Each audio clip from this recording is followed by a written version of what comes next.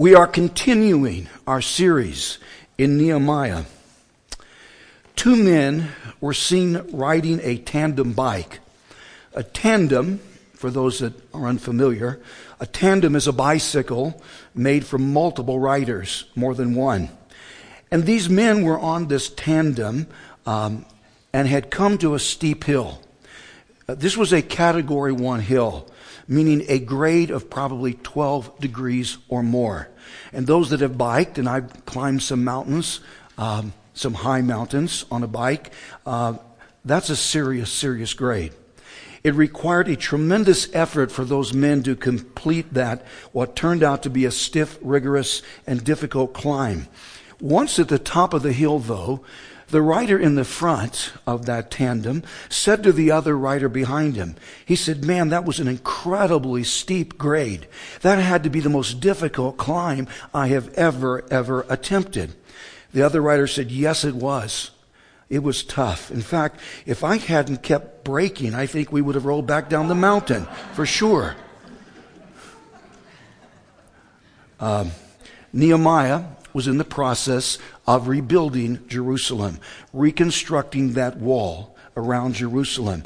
And it seemed as though some of his own people were putting the brakes on that project. Beginning in chapter 5, Nehemiah faced some serious internal problems. Where there are people in close proximity to one another, there are going to be internal problems because people rubbing up against one another create friction. That's true about organizations from the president's administration to Fortune 500 companies to evangelical congregations such as ours. The closer people are together in a relational sense, the greater the chance is for friction and internal conflict. It is an undeniable fact that all churches have problems. A problem-free church is a people-less church. And that's not a church. The church is people. The church consists of people. And people are imperfect. Therefore, people create problems even in the context of the church. At this moment in the United States, most congregational problems aren't external, although that can change. I predict it will change. As the left, the progressive left, continues to gain societal control, and the left is all about control. It will gain more and more control. It's part of the Great Resets, and we will lose more and more personal freedoms, including the freedom of speech and freedom of religion and other freedoms. Our most serious problem, though, at the moment is not external. Our most serious problems are internal. Internal, interpersonal conflict is potentially catastrophic because internal problems cause serious division, and then that schism and division distract us from functioning. Nehemiah was experiencing some internal problems among his people. This is historical narrative, and if you're not into history, maybe this isn't your thing, but if we don't read history, don't learn from history, we will repeat history. Nehemiah faced four basic problems. One, there was a serious food shortage among the people. A serious food shortage among the people. Notice Nehemiah 5, verse 1. "And there was a great outcry of the people and their wives against their Jewish brethren." These are Jews having a problem with other Jews. Verse 2, "For there were those who said, 'We, our sons and our daughters, are many, therefore get us grain that we may eat and live.'" There were more mouths to feed than there was food. Resources and food weren't enough to meet the increasing demand. And then verse 3 mentions that there was a famine throughout that region that created a serious food shortage. And that famine just compounded the problem. These people were doing exactly what God wanted them to do. These people were laboring to reconstruct that wall and reestablish Jerusalem. These people weren't in sin. These people weren't acting in disobedience. These people were doing exactly what God wanted them to do. But notice, that didn't exempt them from natural disasters such as famines. Obedience to God doesn't mean we are then somehow immune from the problems that all people face. Matthew 5, verse 45, Jesus said that you may be sons of your Father in heaven. For he, our Father in heaven, makes the sun rise on the evil and on the good, and sends rain on the just and on the unjust. Just because people were doing the right thing doesn't exempt us from problems that are common to all people.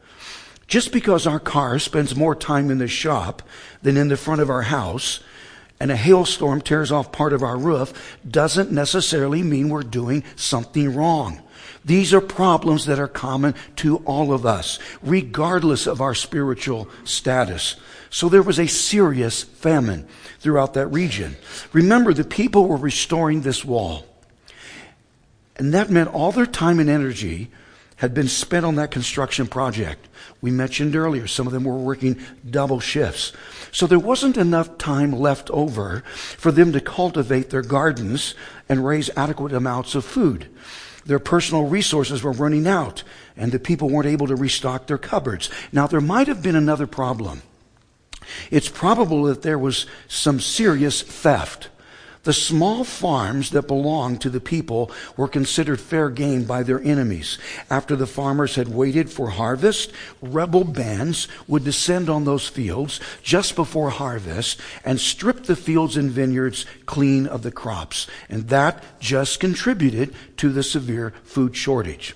Second, notice, some people had to mortgage their possessions. Some people had to mortgage their possessions. The people were forced to mortgage their farmlands and vineyards in order, don't miss this, in order to get money to purchase food. That was a serious problem. Verse 3, there were also some who said, we have mortgaged our lands and vineyards and houses that we might buy grain because of the famine. Some of the people had mortgaged their houses and lands in order to acquire loans that were then used to purchase food. Imagine someone being forced to take out another mortgage on their house, not to do home improvement projects, not to pay off unreasonable and delinquent medical expenses. No, take out another mortgage, a second or a third, just to have enough money to buy food. It sounds unbelievable, but that was the case. Number 3, some people had to borrow money in order to pay taxes to King Artaxerxes. Some people had to borrow money in order to pay taxes. Verse 4, there were also those who said, we have borrowed money for the king's tax on our lands and vineyards. We're fortunate at our house. As it seems, we most often receive a refund check from the IRS. And we just never get it right, and so we get a refund. And that's a good thing. But these ancient people weren't expecting a refund. These people owed the Persian government taxation and didn't have that money in savings. These people had to borrow money just to pay their taxes. Now remember, these Jewish people that had returned to Jerusalem were from the Medo-Persian Empire, where they were captives there. And these people had been earlier enslaved in Persia and had then been given permission to return to Jerusalem and rebuild this wall. Even though these people were some 800 miles from Persia, they were still citizens of that Medo-Persian Empire. And so as citizens, they still owed taxation to Artaxerxes. There are billionaires that have renounced their U.S. citizenship to avoid paying U.S. taxes. I call them Benedict Arnold businessmen. These men have moved their residence and citizenship to another country so they don't have to pay the inflated taxation rate here in the U.S. Something I object to. I object to them doing that. But these ancient Jewish people didn't have that option. These people owed serious taxes to the Persian Empire. Part of the problem was these people had to borrow money from other Jewish people there that were better off than them, had more resources than them, in order to pay those taxes. And the problem was then compounded as those Jewish brothers, those creditors, those lenders, were then loaning them money and were charging them exorbitant interest rates. The exact rate of interest isn't mentioned in this text, but some historians believe those interest rates could have exceeded 50%.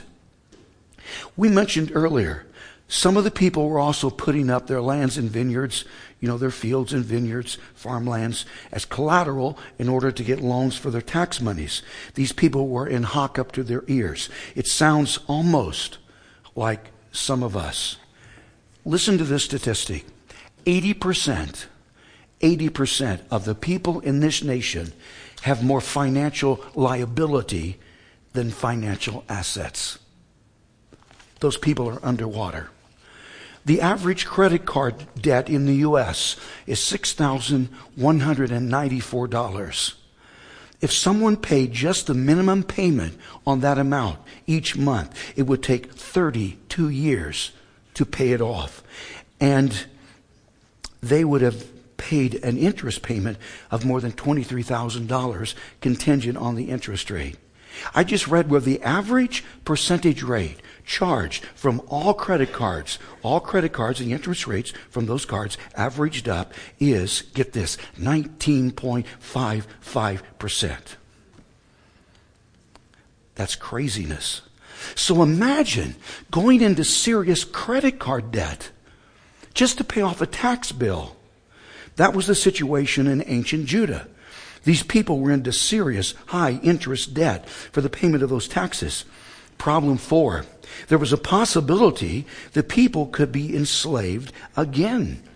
It was possible the people could be enslaved again. Notice verse 5.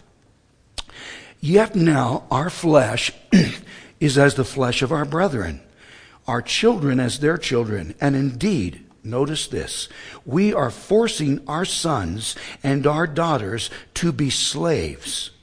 And some of our daughters have been bought into slavery. It is not in our power to redeem them. The word redeem means to regain possession of something. These people said we don't have the ability to get them back. Why? For other men have our lands and vineyards. Consider this situation. There's a serious famine. Those Jewish construction laborers that had earlier been enslaved in Persia had been given permission to return to Jerusalem, purchase land for themselves, then build houses and establish vineyards and small farms. It seems that because of these extenuating circumstances we have just mentioned, those people were having to mortgage properties in order to pay off those tax debts. That problem was then further aggravated because there was a serious famine. If those crops failed due to that famine, then what would happen?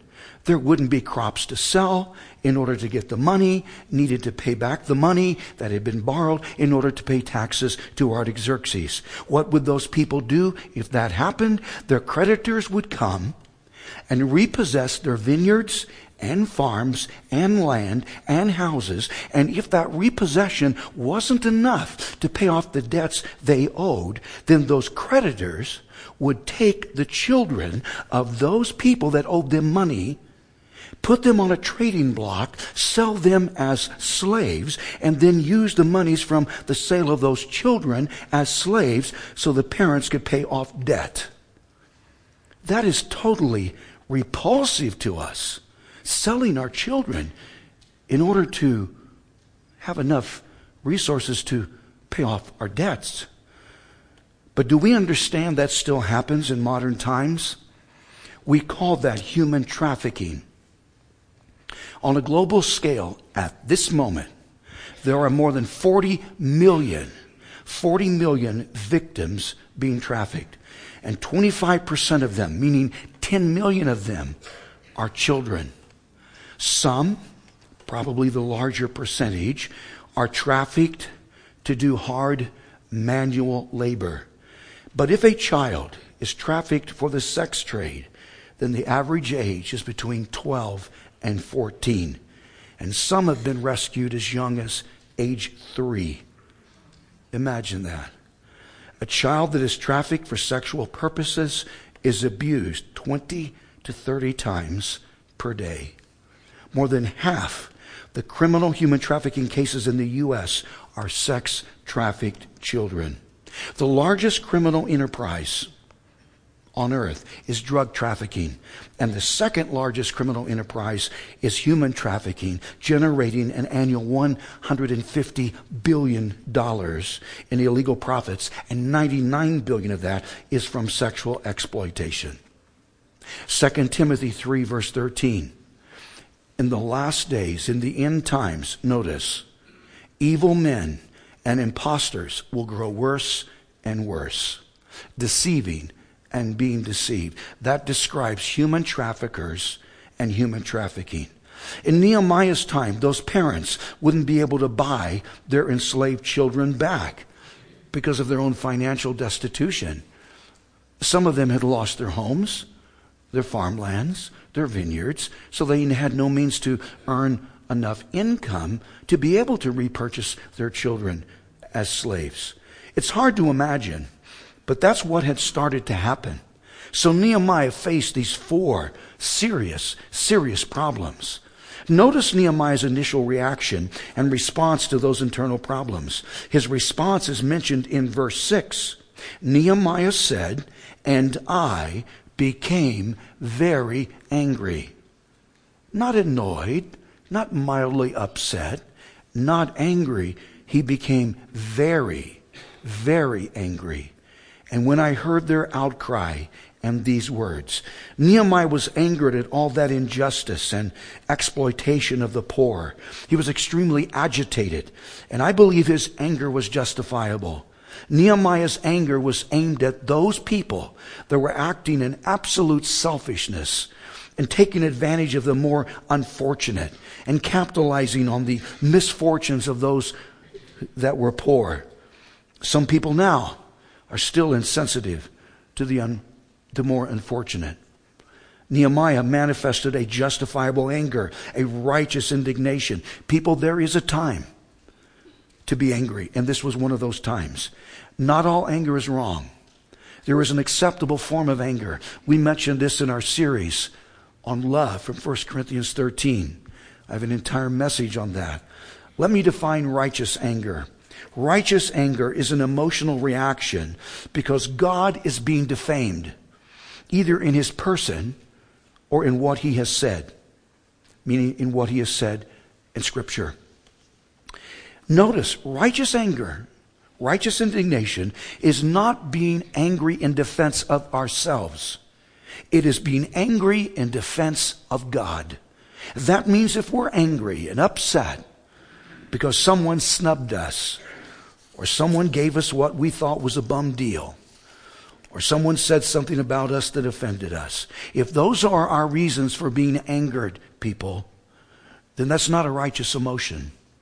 Remember, the root cause of all internal conflict is selfishness. Selfishness. The exact identification of the opposing parties in a conflict doesn't matter. It could be siblings fighting among themselves. It could be a pastor and elder's stalemate. It could be a labor and management locked out in a contract dispute. It could be divorcing parents suing for custody of their children. It doesn't matter. The identification of the opposing parties in a conflict isn't the issue, because the cause of internal conflict is always the same. It is selfishness. People tend to be selfish, including me. We want what we want. And sometimes what we want isn't best for others. And so then there's conflict. Nehemiah's reaction was legitimate. He wasn't after personal revenge because someone bruised his ego. This wasn't a personal vendetta. That's not what this was about. Nehemiah was upset at the people's selfishness. And sin should be upsetting to us. Question: how did Nehemiah handle these internal problems? How did he address these matters? Nehemiah understood this entire project could just blow up in his face, and then the wall would never be rebuilt, and Jerusalem would never be able to reestablish itself. These internal problems were actually more serious than the external opposition from his enemies, Sanballat and Tobiah. That sounds strange on the surface.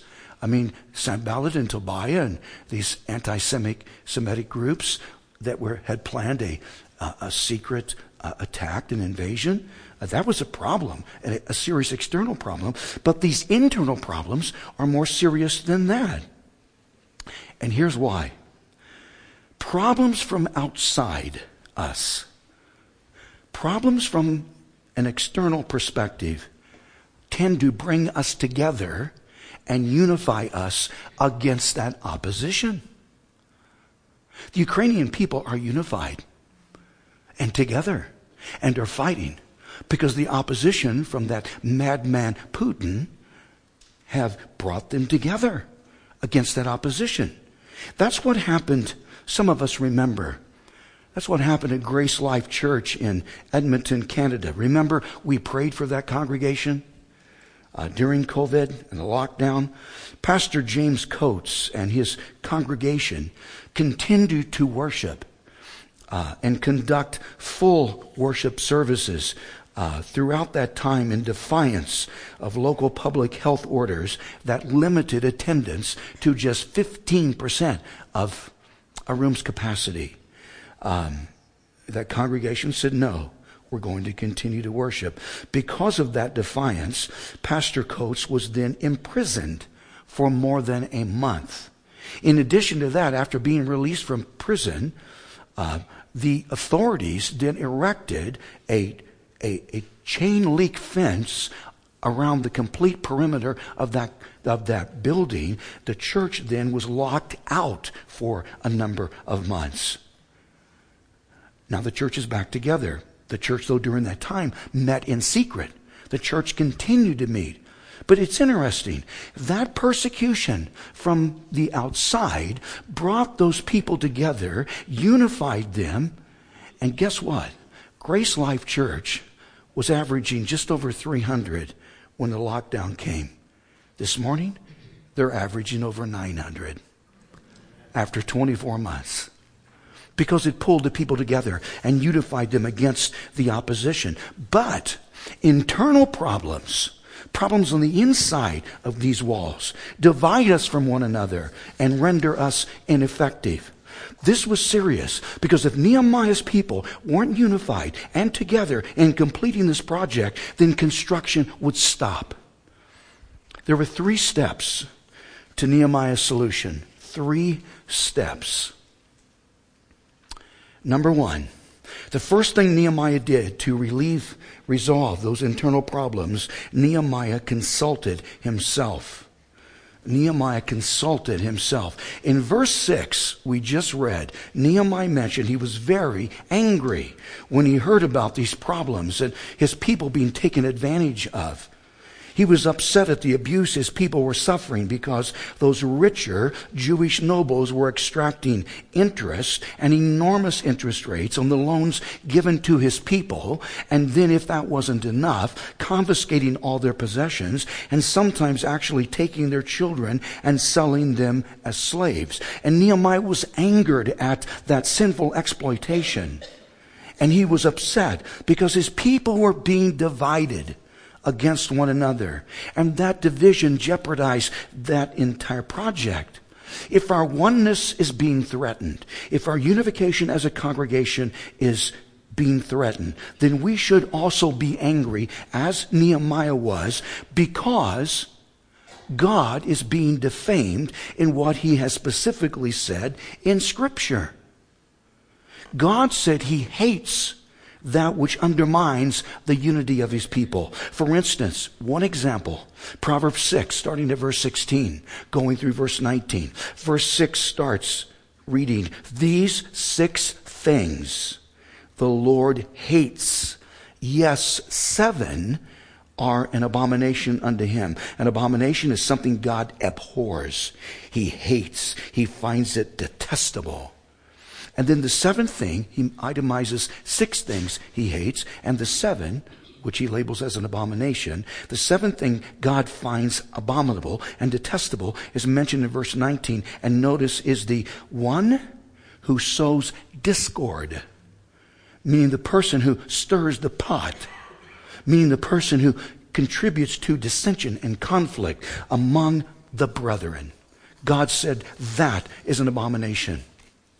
Louis Cosell said this: we're exposed, because of the media, we're exposed daily to so much human tragedy that we've experienced what some have called compassion fatigue.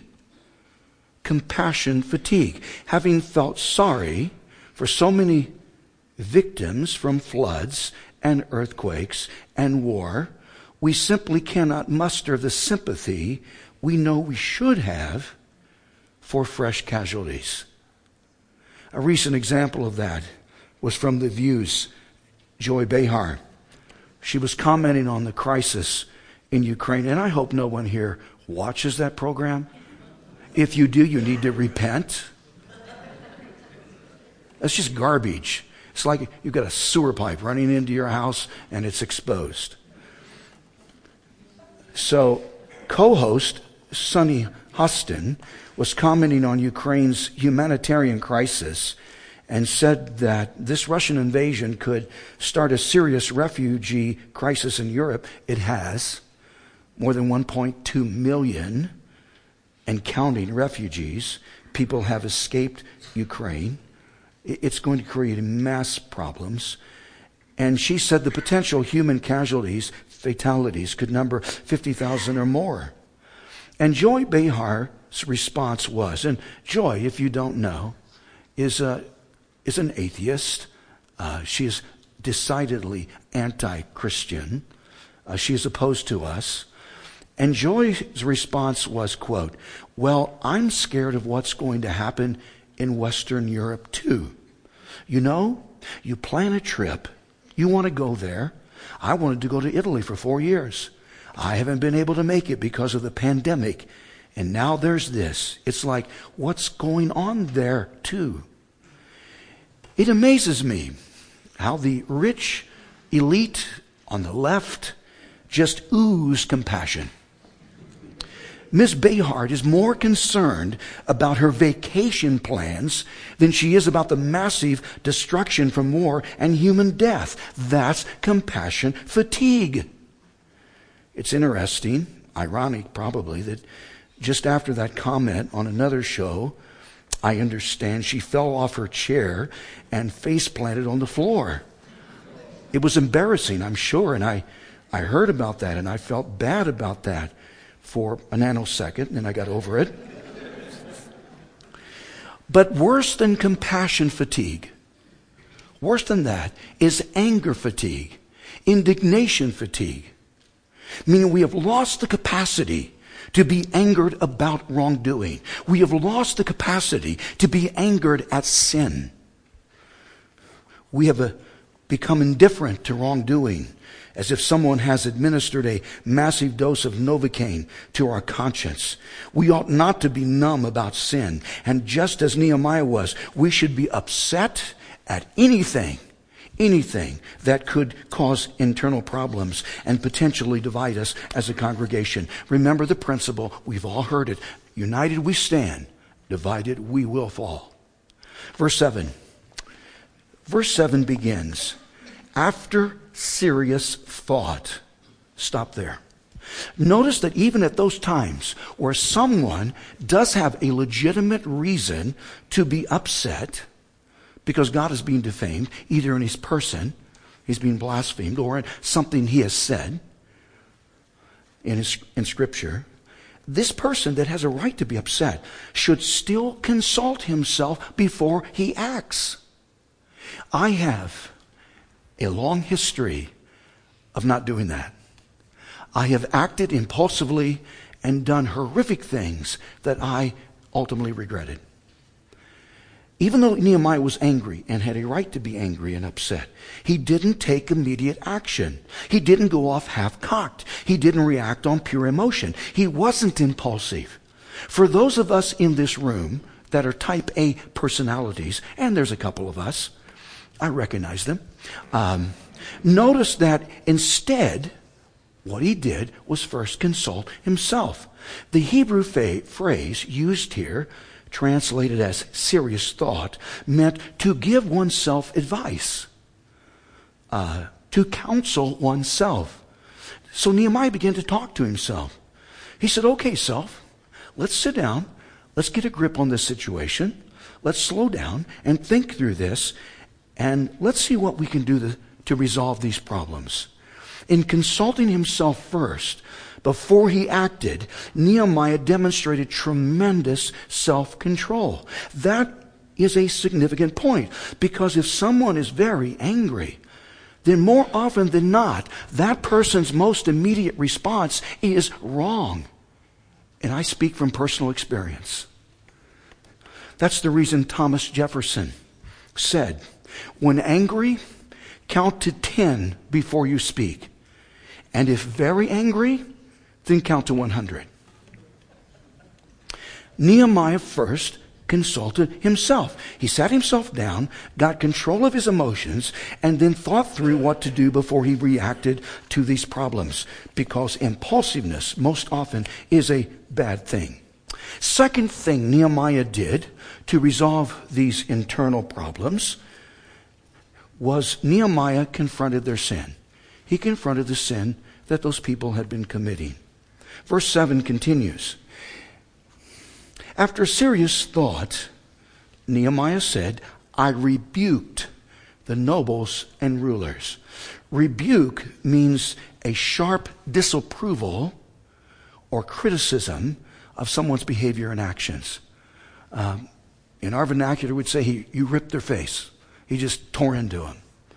I rebuked the nobles and rulers. Why? Because the nobles and rulers were causing these problems, extorting these people, charging them excessive interest rates on loans. And if they weren't able to make payments on those loans, they were repossessing their farmlands and vineyards. And if that wasn't enough, then they would, capture their children and sell them as slaves to pay off the debt. And so he said to them, each of you is exacting usury from his brother. So I called a great assembly against them. So Nehemiah got all the people together that were a part of the problem, confronted those that were responsible for that problem primarily. He addressed the actual people that had created all that trouble. Notice he didn't tiptoe around this situation. Instead, he confronted the nobles and rulers and confronted anyone else that had participated in all that excess and abuse. He accused them of, notice, exacting usury from their brethren. That phrase, exacting usury, meant charging someone interest. Although most often that phrase meant charging someone an exorbitant and excessive interest rate. The problem was these Jewish nobles had been charging those construction laborers, these are blue-collar people, charging them interest at exorbitant, outrageous rates. That practice violated Hebrew Scripture. The ancient Jews had been commanded from God, specific instruction from God, not to charge one another interest. No interest, period. God wanted the Jewish nation to be different from other nations. He wanted to bless them to the extent it would be unnecessary for them to charge interest to one another. Remember, these people at Jerusalem, these Jewish people had possessed the Mosaic Law. So these people were aware of what God instructed his people to do and not do about loaning one another money. Notice Exodus 22, verse 25. This is part of the Mosaic Law, the Pentateuch.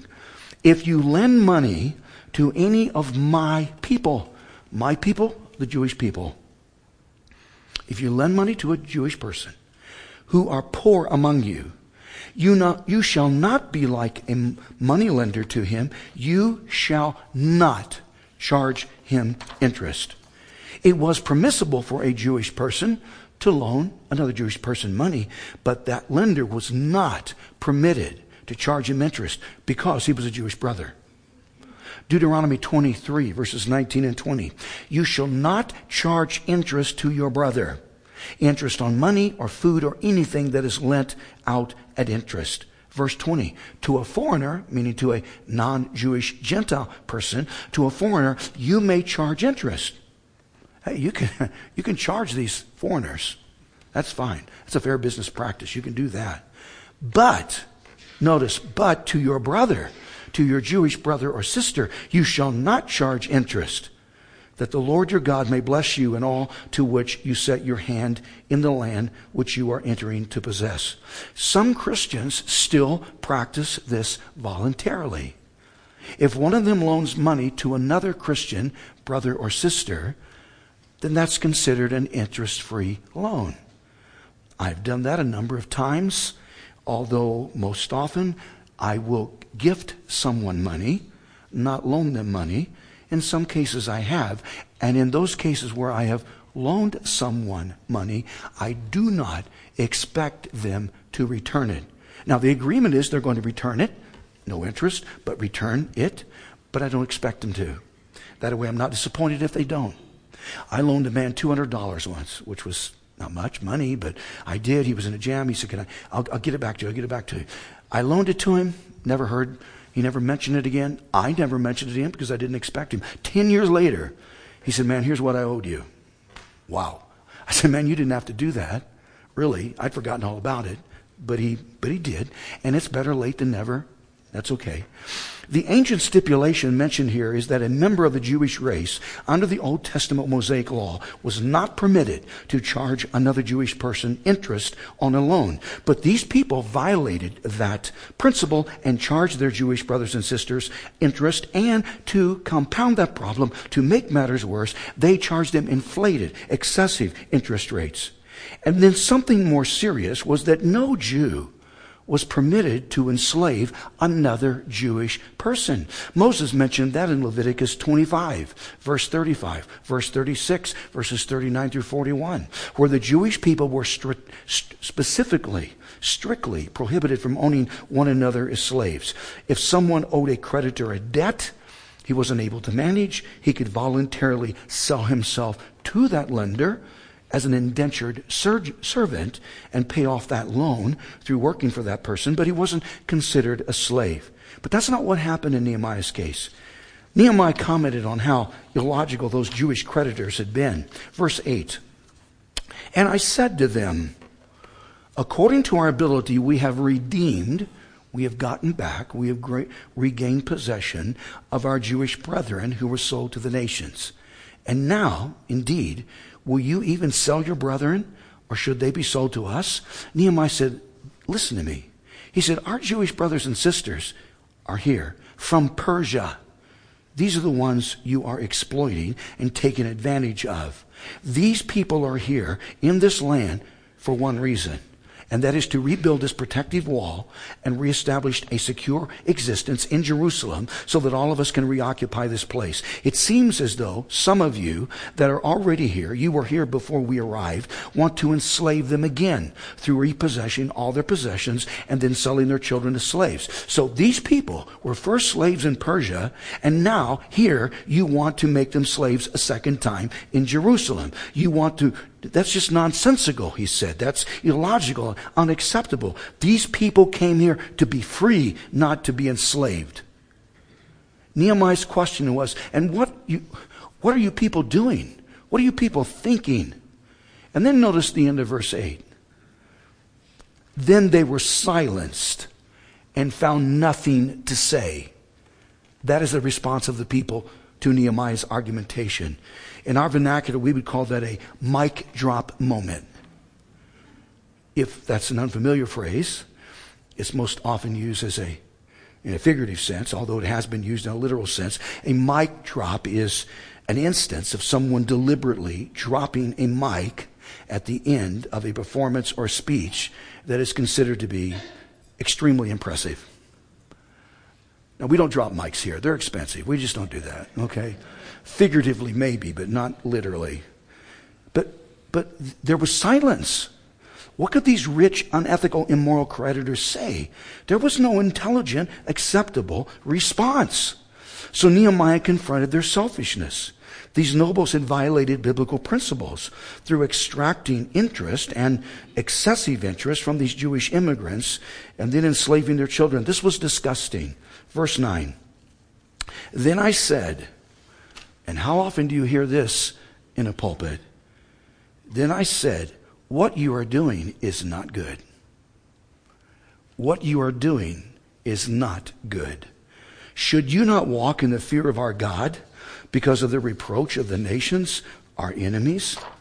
Nehemiah said to those rulers and nobles, those that had resources and means and finances, that had, loaned money to these people who had almost nothing. And then when they couldn't pay back those loans that were at excessive interest rates, repossessed their lands and vineyards, and then, if that wasn't enough, again sold their children as slaves. Nehemiah said, if we don't stop this foolishness, then our reputation as God's covenant children is going to be ruined. We will be perceived among the nations as scum. Because what intelligent, sophisticated society would exploit and abuse one another like you people have been doing? Nehemiah wasn't afraid to confront those people that were responsible for this problem. Listen carefully. Confrontation is the one thing almost everyone hates to do. I hate to confront someone. I just hate it. It keeps me up at night. It bothers me. I do everything I can to avoid it. I do not derive even a second of satisfaction from confrontation. And pointing out someone's faults is something that no one should enjoy doing. I might add, I have been confronted more than I have ever confronted. The ratio is probably 10 to 1. I almost never confront. I have to be pushed and pushed into a corner. There are times, though, that we cannot ignore someone's behavior, and we must do as Nehemiah did and confront that person and or persons. For those of you that are unfamiliar, if we are aware of someone's wrongdoing, someone's sin, and or offense directed toward ourselves or toward someone else, then we have just two options. Two options are available to us from a biblical perspective. Two and only two options. Option one, we can let love cover that offense. 1 Peter 4 and verse 8. Love can cover a multitude of sins. We can let love cover that. To let love cover something means we commit that person and that offense to God, and then we forget about it and never bring it up. Don't think about it. Don't talk about it. We just bury it. That's letting love cover it. But if that sin and transgression and offense is such that we cannot ignore it and it bothers us and bugs us constantly, then we have to confront that person and that offense and sin. That's Matthew 18 and verse 15. Out of love for that person, and we should be motivated from love, out of love and concern for that person, we are then obligated biblically to confront them. The only question that remains is, and just how are we to confront someone? I injected this is a practical application, a checklist for confrontation. So answer these questions if you are about to confront someone. 1, do I confront myself first? Do I confront myself first? Matthew 7, verses 3 through 5. Jesus said, and why do you look at the speck in your brother's eye, but do not consider the plank in your own eye?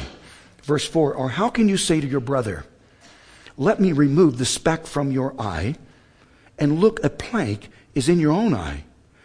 Verse 5, hypocrite. First remove the plank from your own eye, and then you will see clearly to remove the speck from your brother's eye. This is the situation. Someone we know has a sin problem, and we just can't let love cover it. It is just a nuisance and a bothersome, and it's burdened us, and we've tried it, and we can't, and so we know there has to be a confrontation. It's a smaller problem, though, analogous to a speck. And a speck is comparable to a small splinter, but something that can't be ignored. It seems, though, that we have a larger sin problem ourselves. Our problem is analogous to a plank. And a plank is comparable to a 2x4. I might add 2x4s are selling at record prices, if you're interested.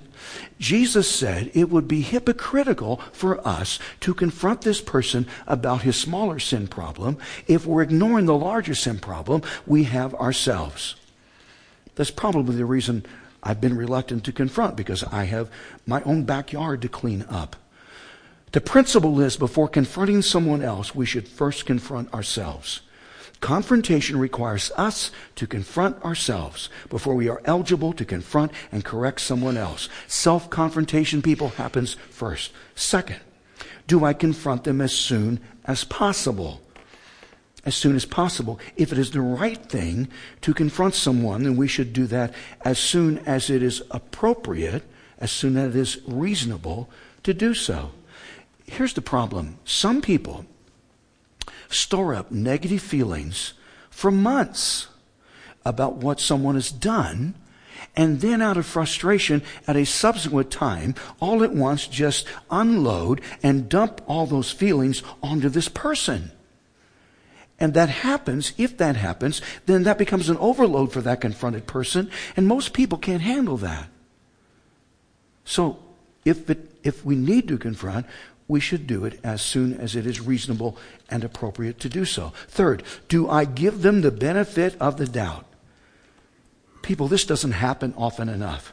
Remember, someone is innocent until proven guilty. There could be details we don't know about. There could be information we aren't privy to, that if we had that information, it could affect that confrontation. I was once prepared to confront someone, and then I learned I had been misinformed. I didn't have the information I should have had. So I called off that confrontation. I backed off. In giving someone the benefit of the doubt, we should ask questions before bringing an accusation against someone. Fourth, do I separate the person from the wrong action? Do I separate the person from the wrong action? The procedure is to address the problem, not attack the person. Address the problem, don't attack the person. Number 5, do I confront only what the person can change? It isn't fair to expect someone to do something he is unable to do.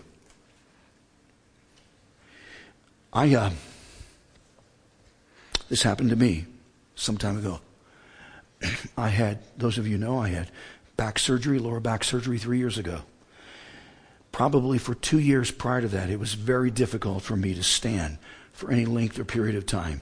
I would stand and have to hold onto the pulpit to relieve the pressure in my lower back. I had lower lumbar stenosis. And my feet would become numb. I mean numb. And I would fall to the ground unless I could hold on to something. I couldn't walk more than 100 feet. It was excruciating. And I was procrastinating. I didn't want back surgery, and I was procrastinating. And I would sit often. When everyone stood to sing, I sat and sang because I wanted to save myself for the pulpit, because I knew I couldn't stand there long unassisted by holding on to an object. But someone in our church, a good person, was upset about that. And he told people that I wasn't a good example, and I was sitting and not standing. And, well, I understood. But he never asked questions. He never inquired as to why I had to do that and what was happening. And I couldn't change that until I had surgery. I couldn't change that. If we expect to do something, someone to do something he's unable to do, if that happens, then frustration results and the relationship will be damaged. And so only confront what we know a person can change. Number 6, do I avoid using inflammatory language? We've all done this. Don't use all exclusive phrases such as, you never. Have you ever said this to your mate? I know you people haven't because you're perfect. But have you ever said, you never, you always? That's inflammatory, exaggerated language. And that can give someone the impression that he can't do anything right. And that gives them a sense of hopelessness. And that is not the intent of confrontation. Number 7, do I affirm them as a person and friend? Some people interpret any confrontation as a rejection of themselves. I have learned not to do that. I accept confrontation. That's unfortunate if we feel about confrontation like that. It's important that we affirm someone. If we are forced to confront them, we affirm them as a friend. We care. I have a book in my office called Caring Enough to Confront. And it should be motivated totally from care. These are questions we should ask ourselves before confronting someone. Third thing Nehemiah did to resolve, I must hurry. Third thing Nehemiah did to resolve internal problems. Nehemiah commanded them to correct the situation. He commanded them, fix this, do the right thing. He commanded them to correct the situation. Verse 10, I also with my brethren and my servants am lending them money and grain. Nehemiah said that he would make interest-free loans to those poor people that needed them. And then notice what he said to this group of nobles and rulers and those who were abusive to the people. Please let us stop this usury. He said, let us stop doing this. Let's stop ripping our people off. Nehemiah insisted no one charge interest to another Jewish person that needed a loan. And then he made another demand. Now notice verse 11. He said, restore now to them, meaning the people you've abused and taken advantage of. Restore now to them, even this day, their lands, their vineyards, their olive groves, and their houses. Also 100th of the money and the grain, the new wine and the oil that you have charged them. Wow. Nehemiah commanded that these selfish and manipulating creditors give back all the possessions that they had taken from the people and even give back some of the interest money. Notice that Nehemiah said also, restore now to them even this day. Nehemiah said, do it. Do it. Do it now. Some of us, including me, are into spiritual procrastination, putting off until another time what God wants us to do now. We kick the can down the road. I've done it so often. Procrastination is not part of God's vocabulary. So these are the 3 steps. Nehemiah first sat down and consulted himself so that he wouldn't just react to this injustice from pure emotion.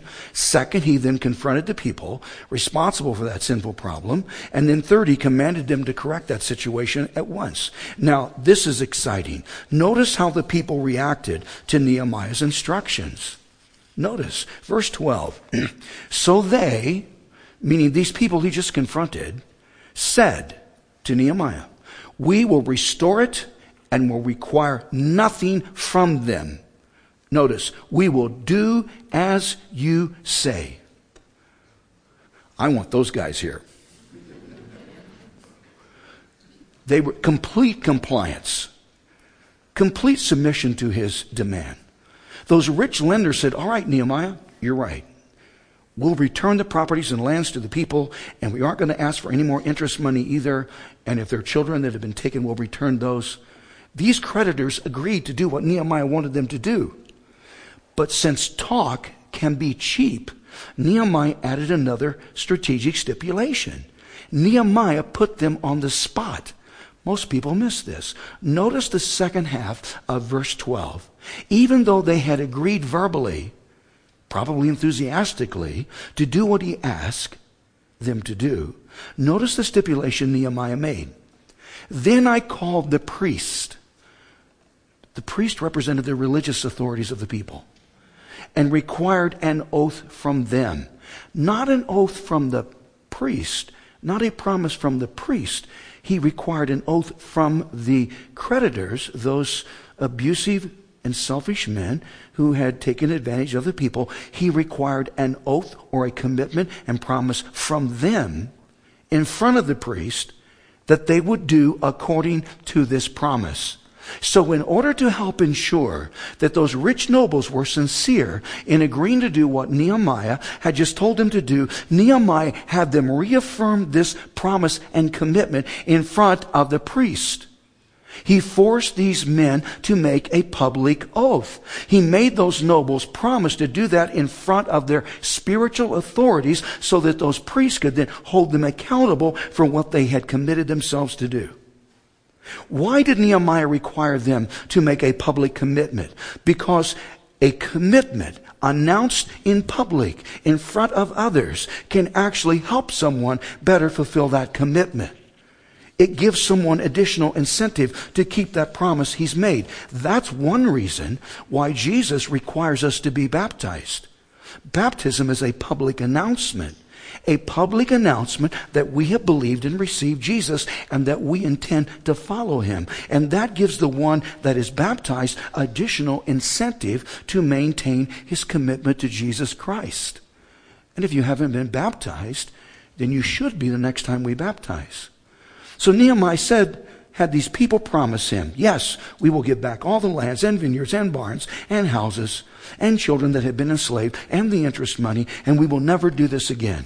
And he made them promise that in public in front of the priests, because being accountable to others is a good thing. Verse 13. Then I, Nehemiah, shook out the fold of my garment and said, so may God shake out each man from his house and from his property who does not perform this promise. Even thus may he be shaken out and emptied. And all the assembly said, Amen. Meaning, so be it. Right on. Yes, we agree. And praise the Lord. He added one more thing. In order to ensure that these nobles understood just how serious this promise and commitment was that they had made publicly in front of the priests, Nehemiah then demonstrated to the people what would happen to them if they were to break this promise. Nehemiah took off his coat like this, and he shook it. He shook it in front of the people, just like that. And he said, this is what God will do to you if you break this commitment. He will shake you down, and you will lose everything. And then notice the phrase at the end of verse 13. Then the people did according to this promise. Those people actually kept that promise and commitment that they had made to Nehemiah. It is so unfortunate, but that now doesn't happen as often as it should happen. People don't often do what they say they are going to do. And people, that is a serious character flaw. If you commit to something, you do what you say you're going to do. I try my best to live by that, because if I make a commitment, I keep it, and if for some reason circumstances have prevented me from keeping that commitment, I notify the person I made the commitment to and tell them of what has happened and tell them and apologize for that, because I want to do what I say I'm going to do. These people did what they said they would do. These people corrected their wrongdoings. These people made a commitment to God and to Nehemiah, united together, and completed that wall in 52 days. Internal problems are inevitable, but those problems do not have to cause division and undermine our united effort if we are faithful to do what Nehemiah did, meaning to consult ourselves, to confront the problem, and then to encourage the participating parties to correct the situation. Someone said, snowflakes are extremely fragile in and of themselves, but if enough of them stick together, they can stop traffic. I'm suggesting we be like snowflakes and stick together, and let's stop some traffic. Let's bow our heads. Father in heaven, you've heard what we've said. I hope it's helpful. I just pray you'll use this to cause us to think and reevaluate things and do everything we can to maintain unity and a oneness in this congregation, because we will never, ever be effective if we aren't. I thank you for your word and what it means to each of us. And I thank you and praise you in the name of your special Son, the Lord Jesus Christ. Amen.